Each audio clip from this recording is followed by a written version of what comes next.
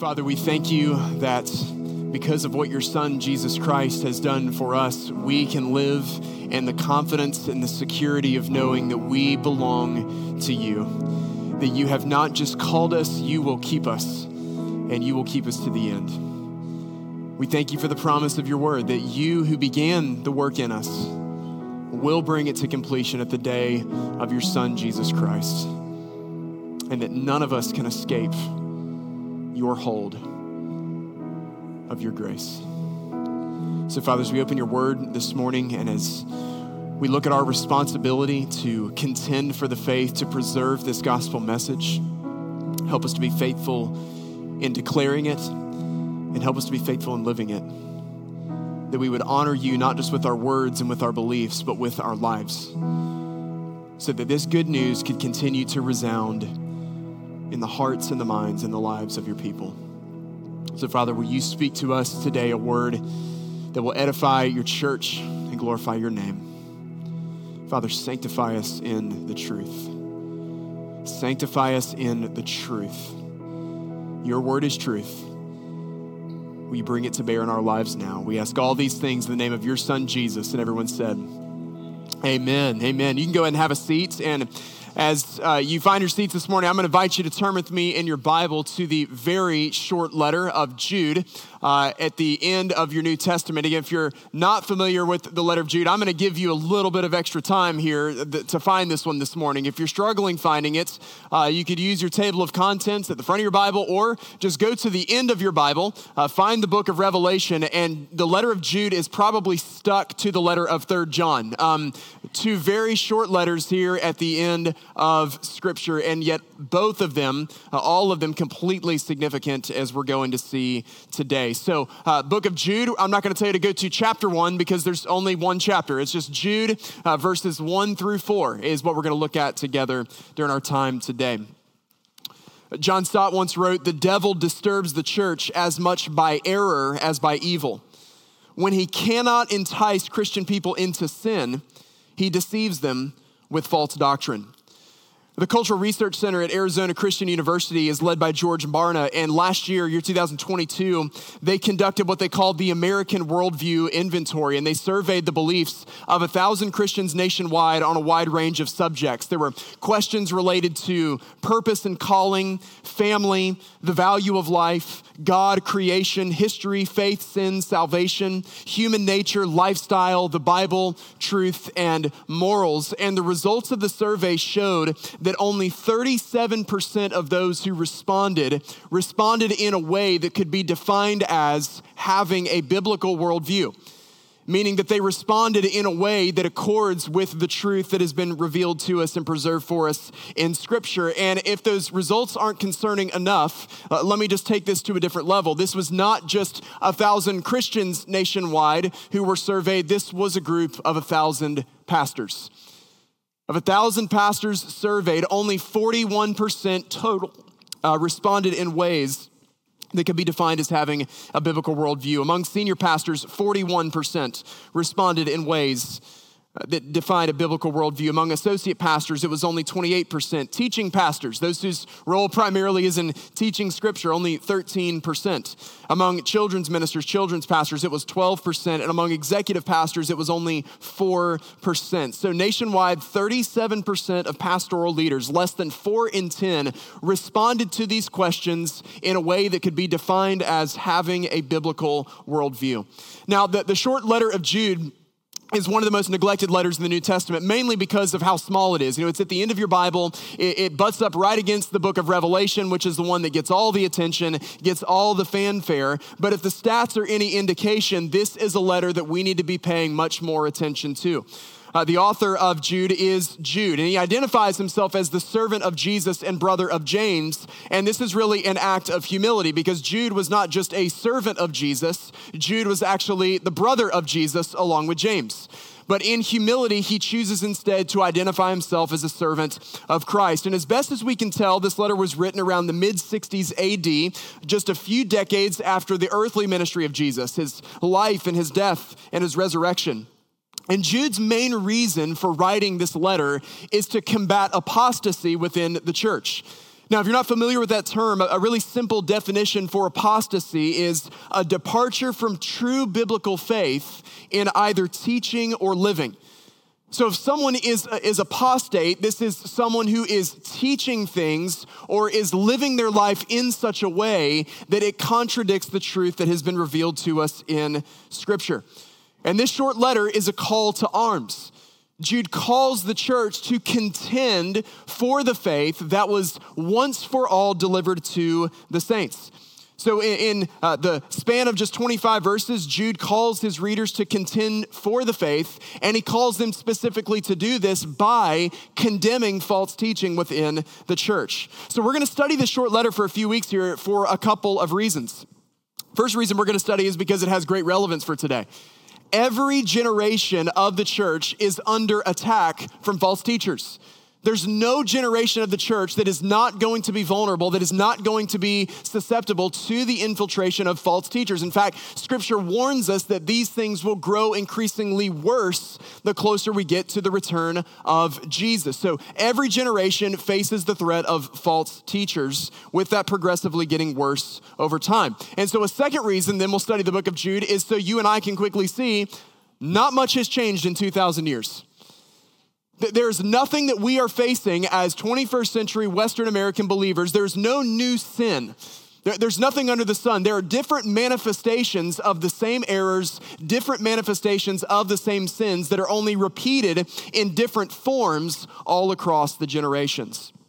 Yesterday, people all around the globe tuned in to witness the coronation of King Charles for his literal crowning moment. And the crown was placed on his head by Justin Welby, who is the Archbishop of Canterbury. And he's been in the news for the last 24 hours because if you saw the video of that moment, dude had a little bit of a struggle getting the crown on the king's head, right? So he's getting blasted online. The internet's doing what the internet does in moments of error. But you may remember back in the month of February, his name came up in here for a much different reason. Because it was earlier this year that the Global South Fellowship of Anglican Churches announced that it no longer recognized the authority of the Archbishop of Canterbury because he had departed from sound Christian teaching. He had departed from biblical teaching by saying that they would now begin blessing same-sex unions. And so the Global South Fellowship of Anglican Churches, they made the very bold move to publicly make it known they no longer recognize the authority of Canterbury. When it comes to handling doctrine within the church, there have always been two types of leaders across the centuries. There have been those who are faithful contenders, and there have been those who are faithless pretenders. The Global South Fellowship of Anglican Churches are faithful contenders. They're faithful contenders. They are fighting to preserve sound doctrine and practice. Now, God in his providence just had this happen earlier today. In our first service this morning, Shay Gilliard and his family visit our church. If you don't know Shay, he is the rector at St. Helena Anglican Church. And they are actually part of the Global South Fellowship of Anglican Churches. And so I saw him in between services and said, hey, welcome to Cross Community on Anglican Sunday. And we had a really good conversation around this. If you see Shay and his family, encourage them. Encourage them because there are churches like his that are engaged in this, working to preserve the truth of the generations that has been passed down to the saints in Scripture. So there are those who are faithful contenders. They're holding the line on the truth of the gospel. But the Archbishop of Canterbury, among others, are faithless pretenders. They are by definition apostate because they have departed from sound doctrine. They have departed from sound practice. Listen, if God indeed wills to save the king, it will not be because of the Archbishop of Canterbury. It will be in spite of him. And if that pronouncement this morning, friends, sounds too heavy to you, if that sounds too harsh to you, if you think that is un-Christ-like, then allow me to introduce you to Jude. Because this is exactly what every generation of the church is called to do. What we're going to see this morning in Jude 1-4 is that every generation of the church is called to be on guard against apostasy by contending for the unchanging truth of God's word. Friends, God's word has been delivered to us once for all, and it is not subject to change. Jude is a short letter, but Jude has a really powerful message, and it's one that we desperately need today. So from the book of Jude, we're going to read again verses 1-3. Jude, a servant of Jesus Christ and brother of James. To those who were called, beloved in God the Father, and kept for Jesus Christ, may mercy, peace, and love be multiplied to you. Beloved, although I was very eager to write to you about our common salvation, I found it necessary. Everybody say necessary. I found it necessary to write appealing to you to contend for the faith that was once for all delivered to the saints.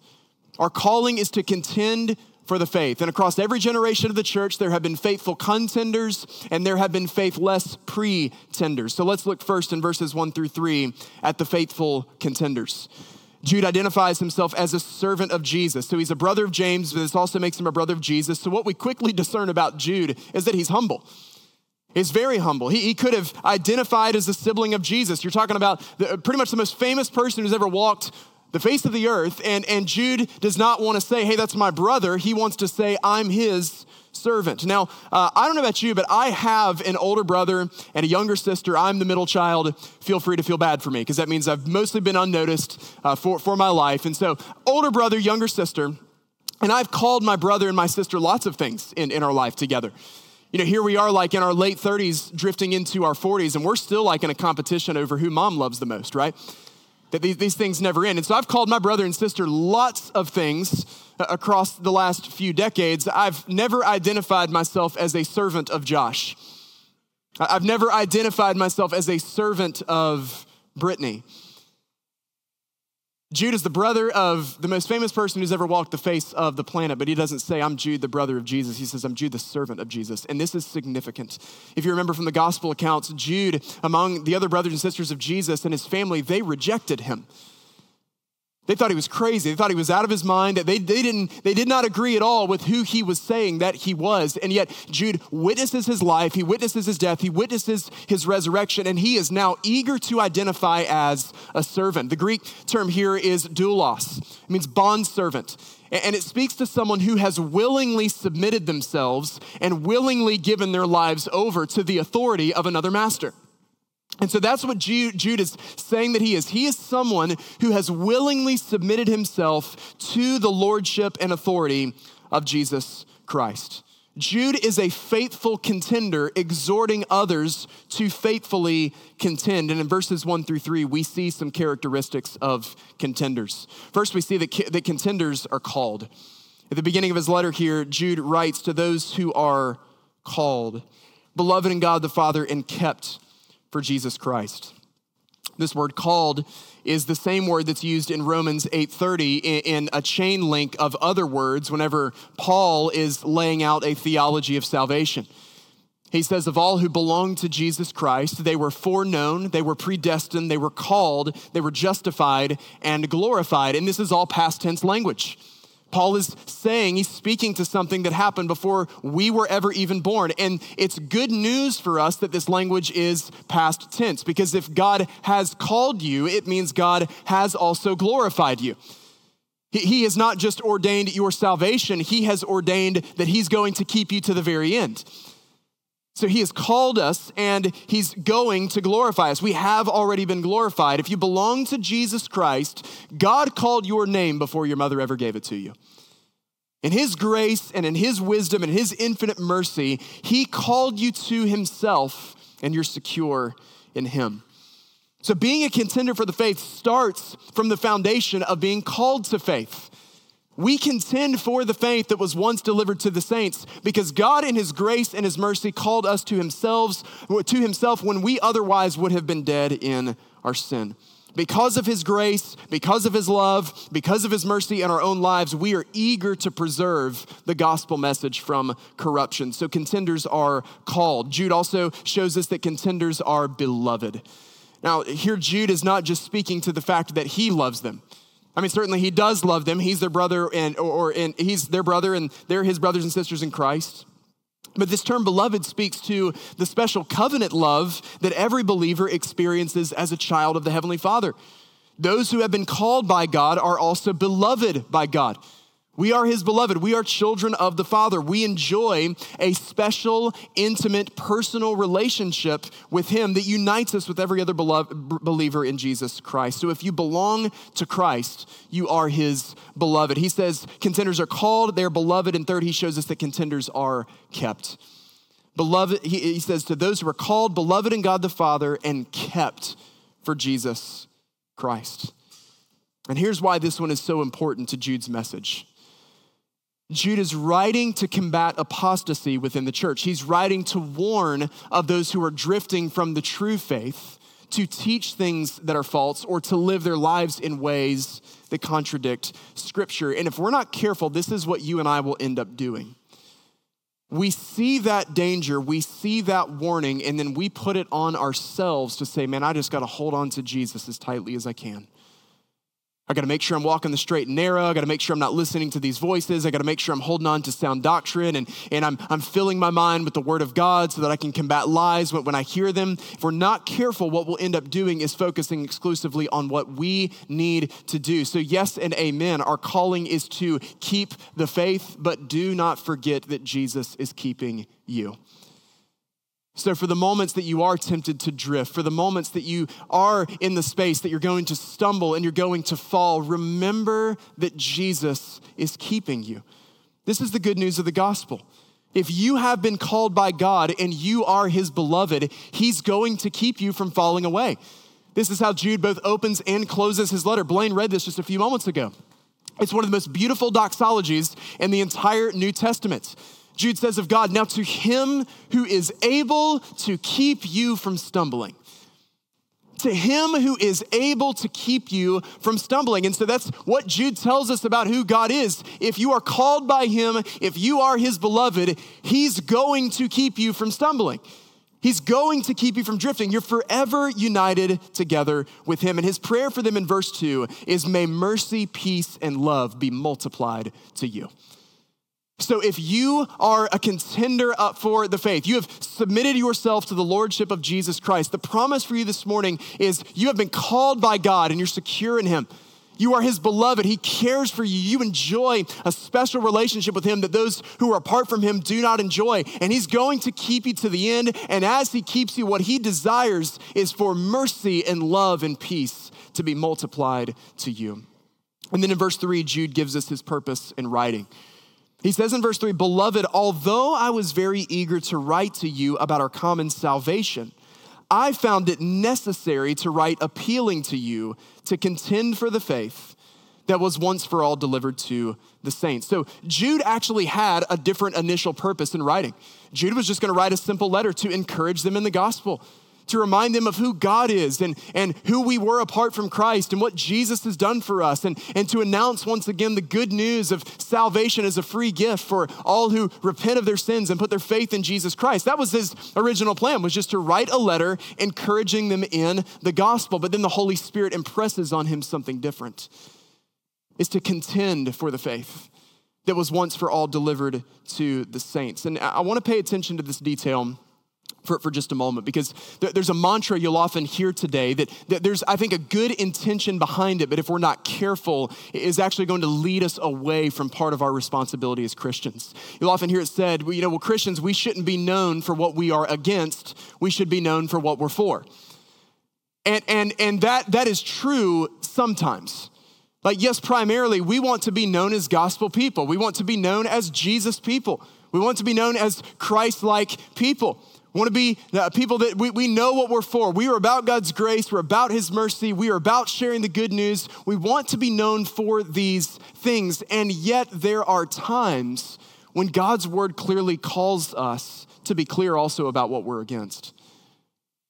And that's so much behind the heartbeat of Jude's letter. He had an original plan, just to write them a gospel message, to write them a gospel encouragement. But listen, we can only preach the gospel if we know what the gospel is.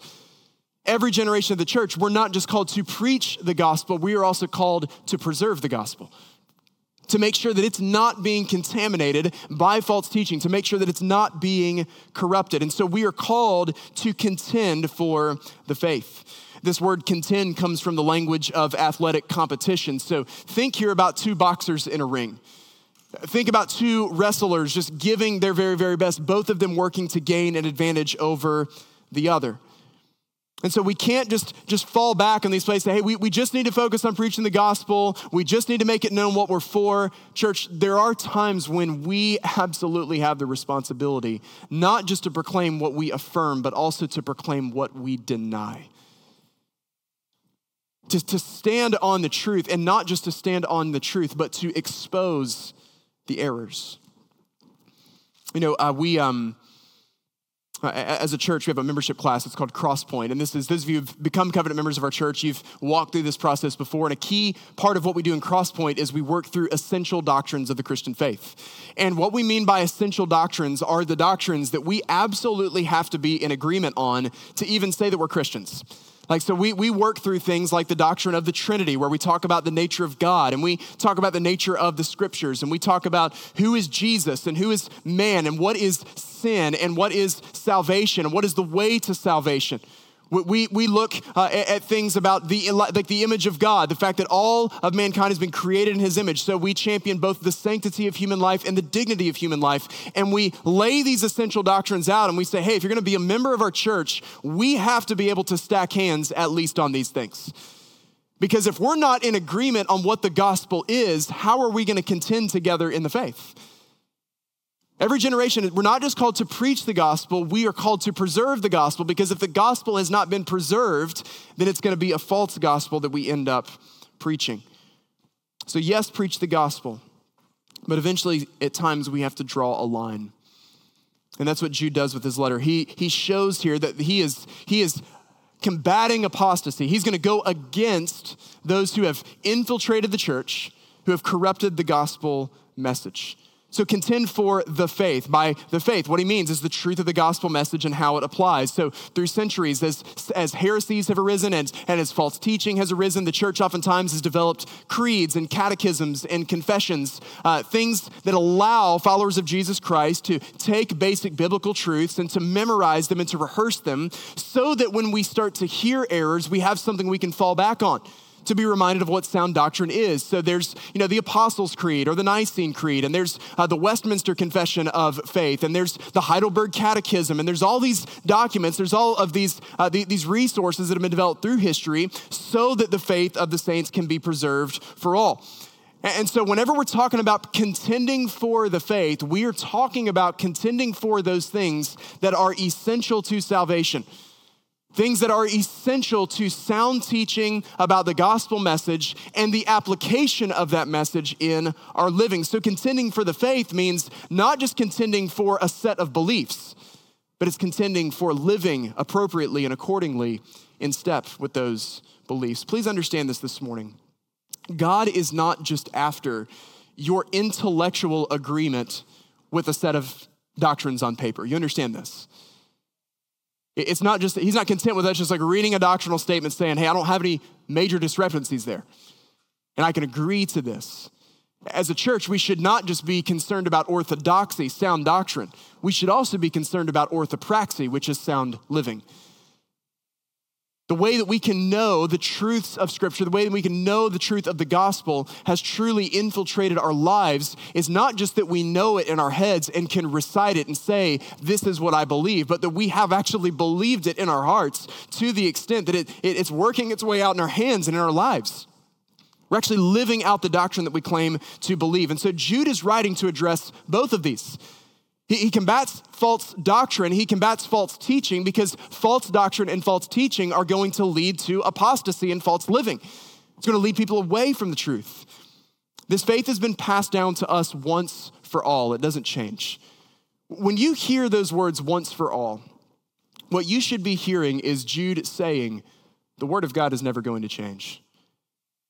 Scripture has been handed down once for all. God has spoken once for all. What has been recorded and preserved for us in Scripture, this was God once for all in writing, giving everything he desired for his people to have for sound teaching and practice. And man, this has just really been under threat within the church, particularly over the last couple of decades. This has been going on for a couple hundred years, but you see a lot of it happening today, which has to do with the practice of interpretive methods known either as progressive revelation or trajectory hermeneutics. What progressive revelation and trajectory hermeneutics attempt to do, it's attempt to get us to think there are things we are responsible for uncovering ourselves that have not been uncovered in the Word of God. And so oftentimes, particularly in order to justify sexual sin in the 21st century, this is what you'll often hear people say. Well, for centuries, the Bible was used to defend slavery. So that's the error that has also been made, is the Bible has been used to defend this definition of marriage between a man and a woman, and as sex being a relationship only between a man and a woman. So the scripture has actually been misinterpreted in those ways, and it's been our responsibility to learn things that were foreign to the first century hearer. So they say, well, there was no justification of sexual sin in the first century because they didn't have a concept. They didn't have an understanding of how these things could come into being. And so it's our responsibility to uncover really what the Word of God just kind of set up for us. And you hear all of that and you're like, well, yeah, man, the Bible was used to justify slavery for a long time. So who are we to say that we've not been using it and abusing it in order to put those who are in different sexual categories off to the side? But here's the problem with this, is yes, the Bible was used to justify slavery, but it was used wrongly. Church, like read scripture. If you interpret it appropriately in its context, and you see the heartbeat really behind what was going on, you will not find any justification whatsoever for anything that looks like the slavery system we experienced here in the United States. You won't find anything. What you will find is through the centuries is people who ripped pieces of scripture out of context and twisted it and manipulated it to make it say what they wanted to say in order to justify sin. There have been faithful warriors for the gospel for every single generation who spoke out against slavery. You think about Charles Spurgeon, for example. He was in the UK during the 1800s. Charles Spurgeon was universally hated in the American South because he preached boldly against the practice of what he called man-stealing. He said, I won't even sit down and have a meal with someone who does this. And it was him and men like William Wilberforce who were using scripture to show them this is completely unjustifiable to treat other human beings in this way. He was so universally hated, his sermons and his body were being burned in effigy across the American South. There have been faithful voices through every generation calling people back to the Word of God and calling people out for distorting the Word of God in order to justify sinful ends. And so, in fact, whenever someone tries to take scripture, when they try to use the Bible in order to justify sex as being anything else, as a gift from God for a man and a woman in the covenant of marriage, anytime someone tries to use the Bible to justify something different from that definition, they're actually guilty of the same interpretive fallacies as those who use the Bible to justify sin. And so we have to be so careful that there's so many deceptive ways the enemy is trying to work. He wants to make you believe that what you have here is not sufficient. He wants you to believe that God left some stuff out and we need to figure out the rest of it on our own. Listen, God has spoken once for all, and his word is not subject to change. He has not given us editorial freedom over the message of Scripture.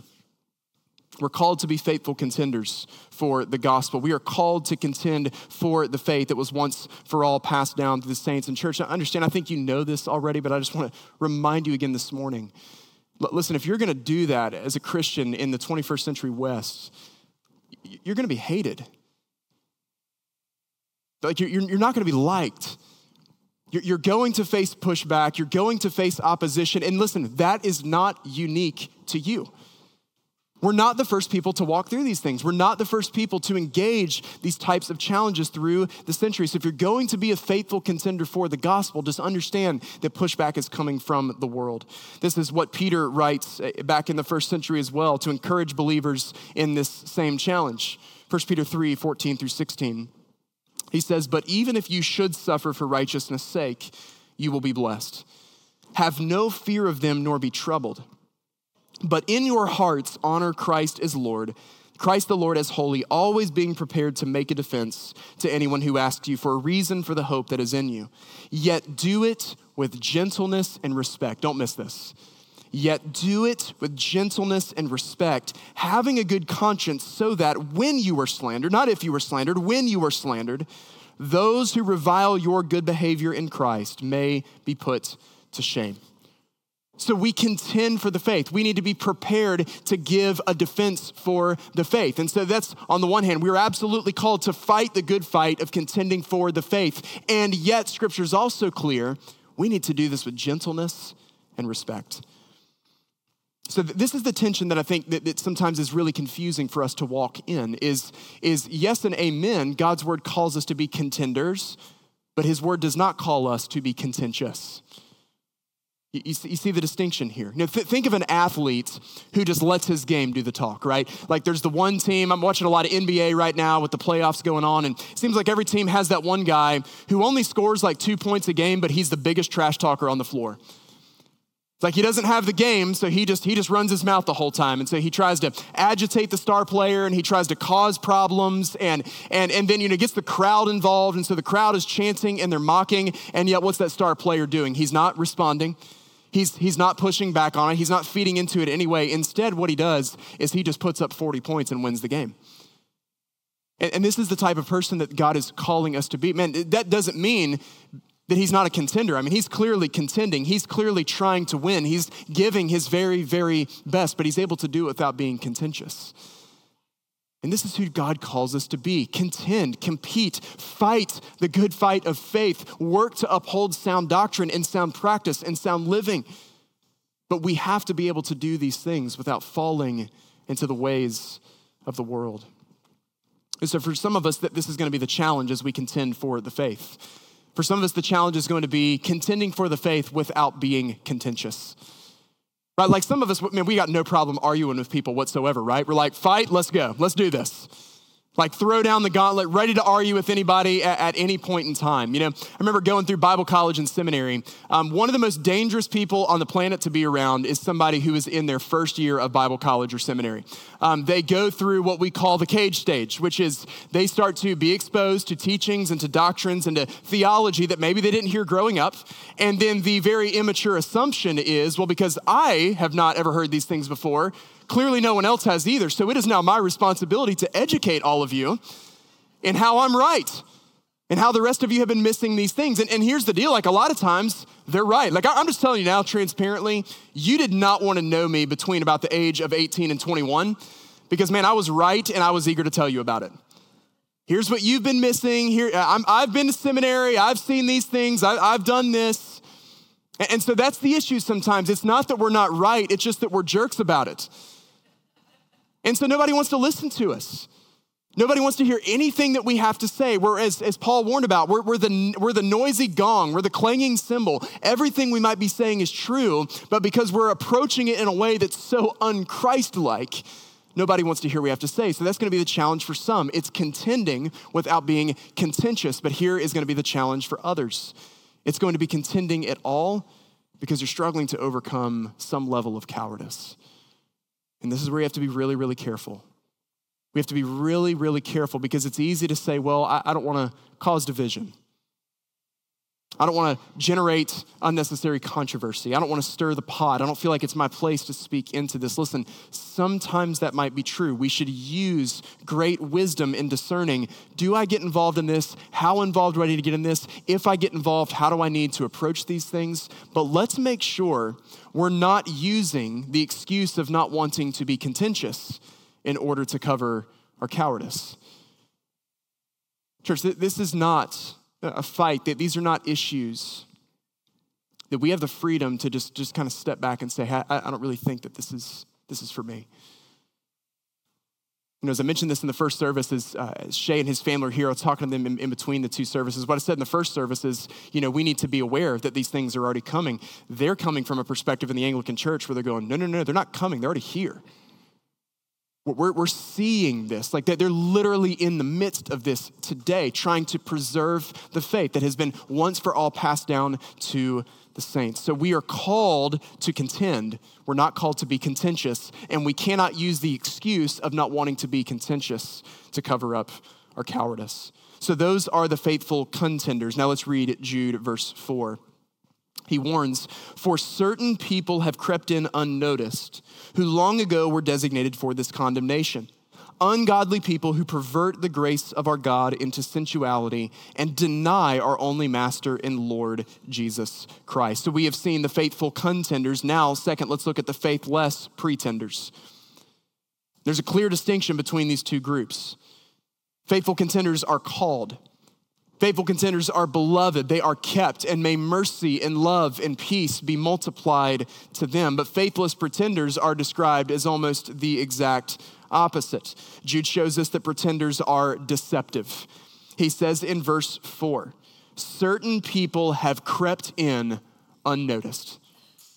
Faithless pretenders are deceptive. They work by deception. They are subversive in their efforts. They want to infiltrate the church quietly and bring false teaching with them. They're not going to announce it usually on the way coming in and not always necessarily going to make it known.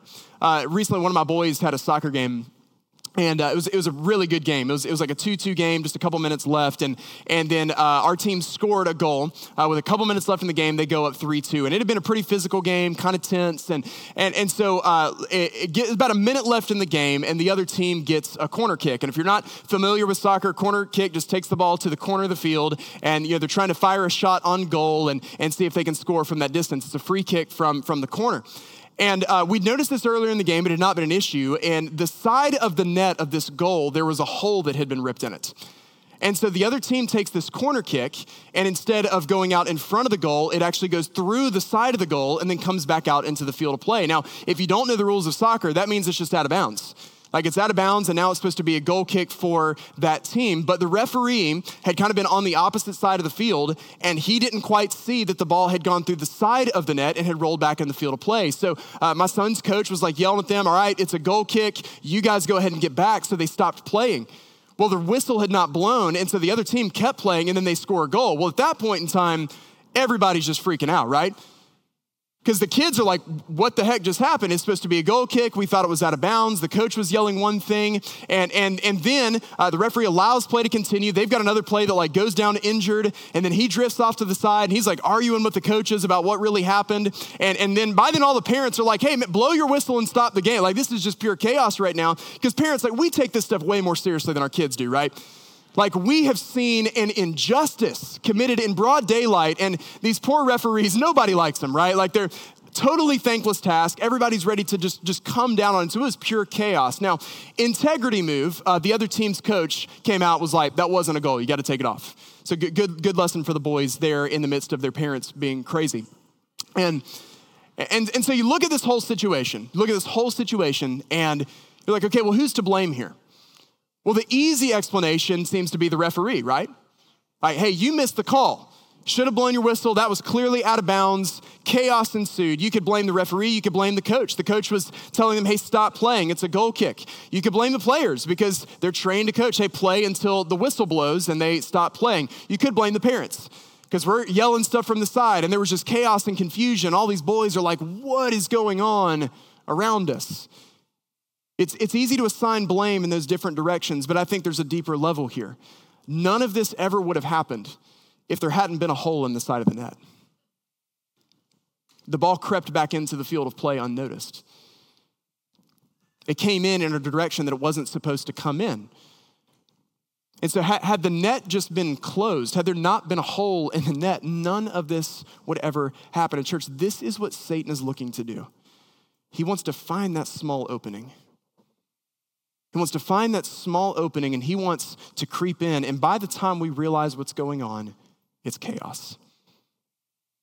And we don't know what's right and what's wrong, and we don't know what's good and what's evil, and we don't know what's true and what's false. This is how he works. Jesus says that false teachers don't come to the sheepfold. They don't come into the church dressed like sheep. How do they come to the church? They're dressed like wolves. Scripture warns us, Satan does not show up, the red guy with pitchforks, with a pitchfork and horns. Like he comes, Scripture warns us, disguised as an angel of light. He looks welcoming, he looks inviting, he looks compassionate, he looks gracious, he looks merciful. Pretenders are deceptive. More than that, Jude shows us that pretenders are corrupt. It says they pervert the grace of God into sensuality. The Greek term for sensuality here is a term that refers to a lack of self-restraint which involves one in conduct that violates all bounds of what is socially acceptable. So in the first century culture where this word was used, it was a word that was used to say, hey, these are things that pretty much everybody agrees, like this is no good. Things that were obviously contradictory to the truth that's revealed in Scripture. And most often this word is used in connection with sexual sin. Next week, we'll see how Jude uses Sodom and Gomorrah as an illustration of carrying out this word. And while there's nothing new under the sun, while there are no new sins, while there's no new real teaching, just different manifestations, while there's nothing new under the sun, here in the West, over the last decade, theologically liberal churches have been perverting the grace of God in ways that would make first century Roman culture blush. We're not talking about unbelievers here, okay? Let's make sure we draw this distinction. We're not talking about unbelievers. We're talking about people who profess to be followers of Christ, who are serving as leaders in his church. Filling pulpits today, we have men and women dressed in drag. We have men and women who are living in openly immoral sexual relationships, unrepentant. Being preached from Christian pulpits today is the sexual exploitation of children. Being celebrated and defended from Christian pulpits today is bodily mutilation under the guise of self-affirming care. It's brazenly contradictory to the truth that's been revealed to us, and there's no justification for it. There's no justification for it, which is why what false teachers do, that they want to take Scripture and twist it, manipulate it. It's just their own personal ball of Play-Doh, right? I'm going to make it say what I want it to say. And it's not that they're rejecting the authority of God's word. They're actually trying to base it on the authority of God's word. And to say that this is holy and that this is good and this is right in the eyes of God. They corrupt these things. They corrupt the truths that have been entrusted to us. And here is the deception. It is all justified with gospel language. Because God is grace.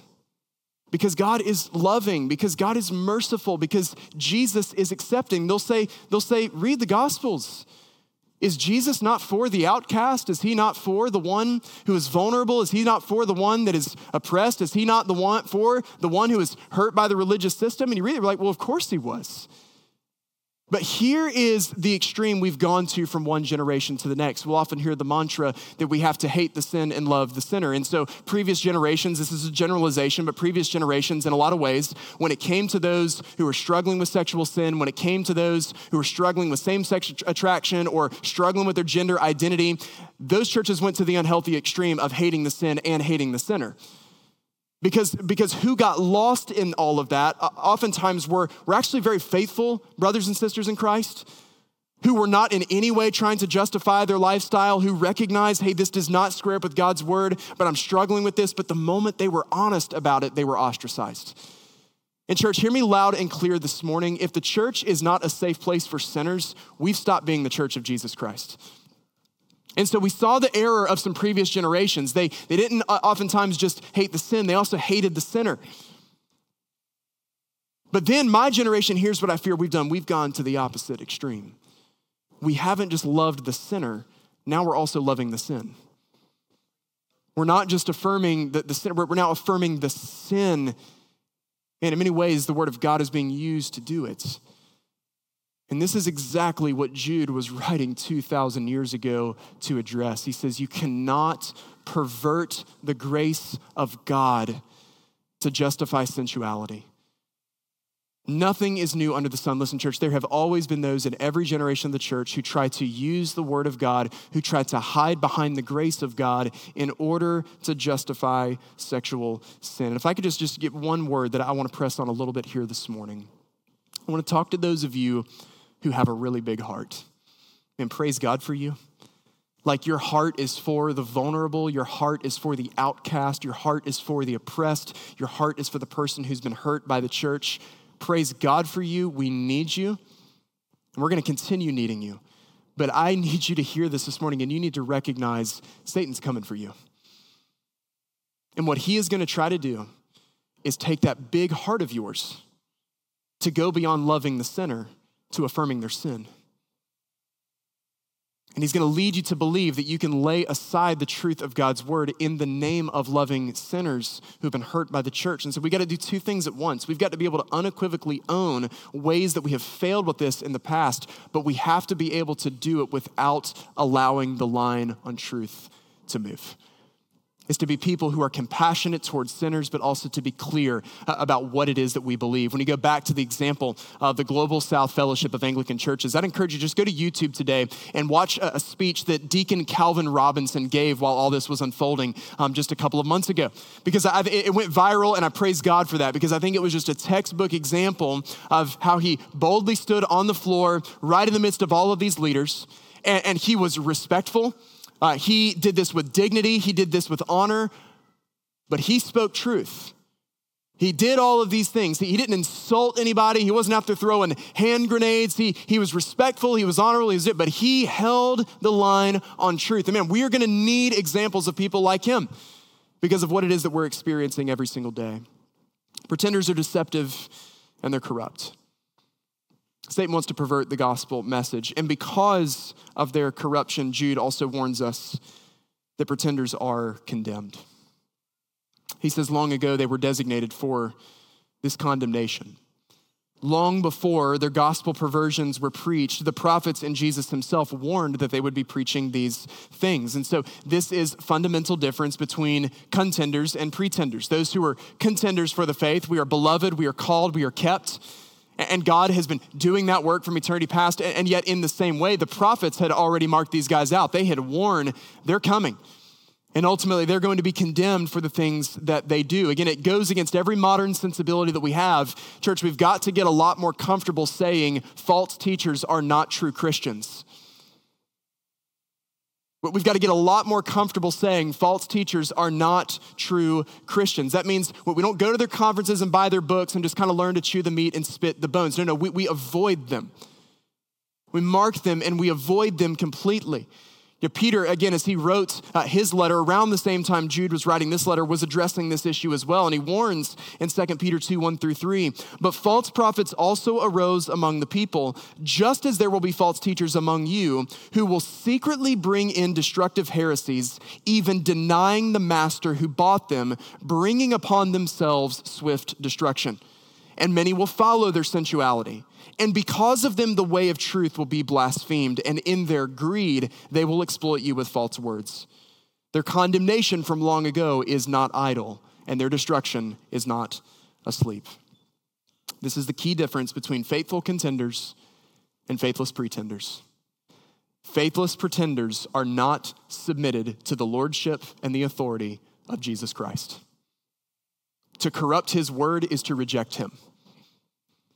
They're not submitted to the lordship and the authority of Jesus Christ. They are not like Jude.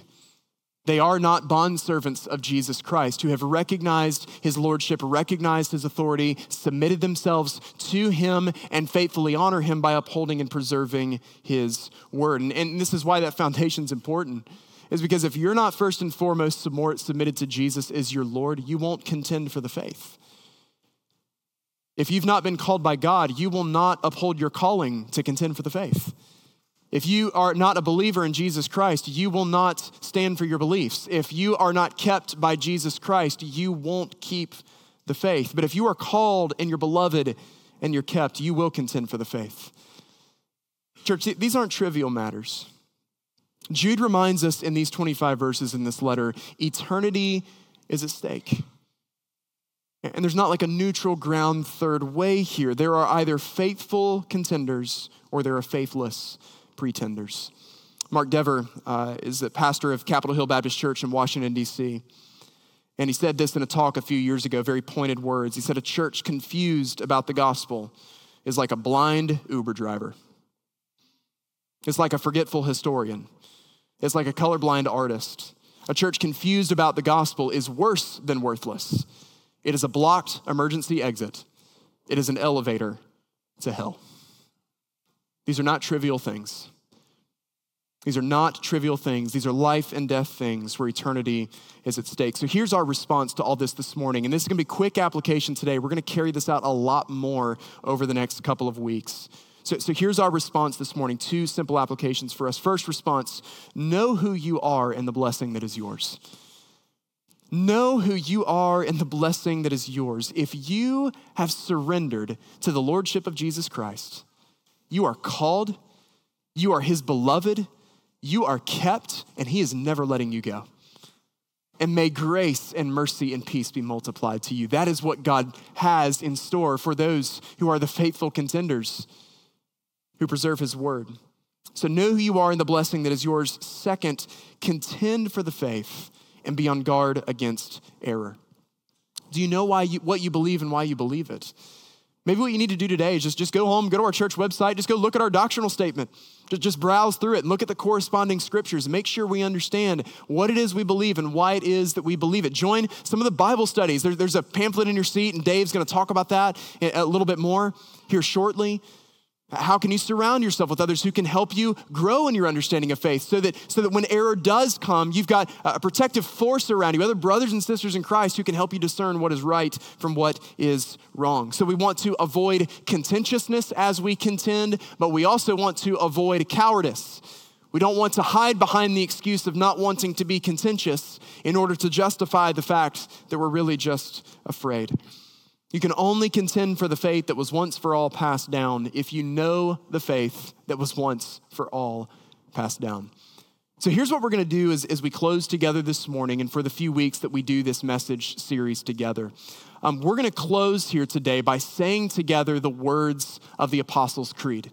We're going to confess our faith together. And many of you might not have grown up in a liturgical tradition or faith that recited any of the creeds or catechisms, but what these creeds are helpful for doing, it's for helping us memorize and understand, hey, what are the sound doctrines? What are the things worth fighting for?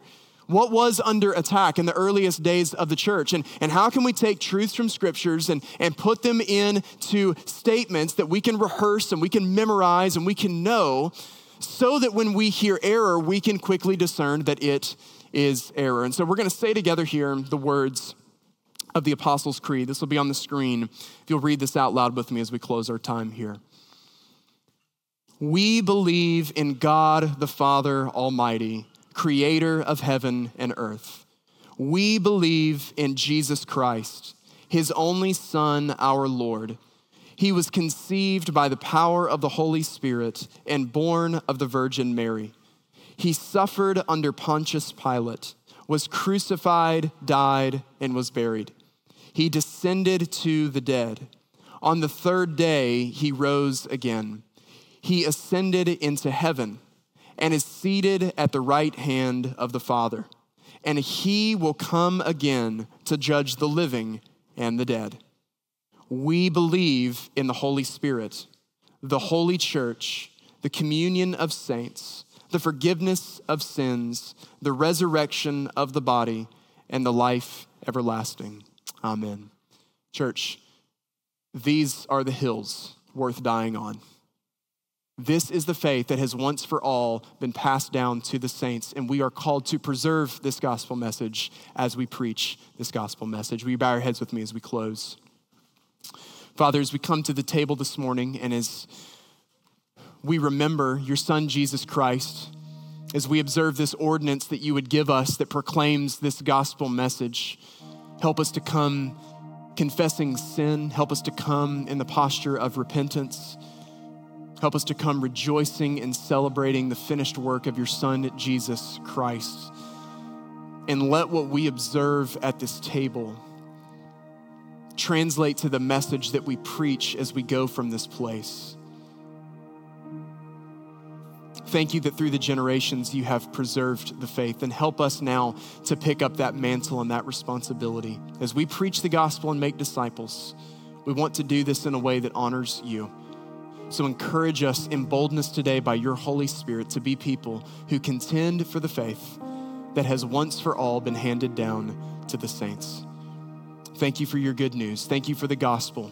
We remember it now as we come to this table, and we ask these things in Jesus' name. Everyone said, amen.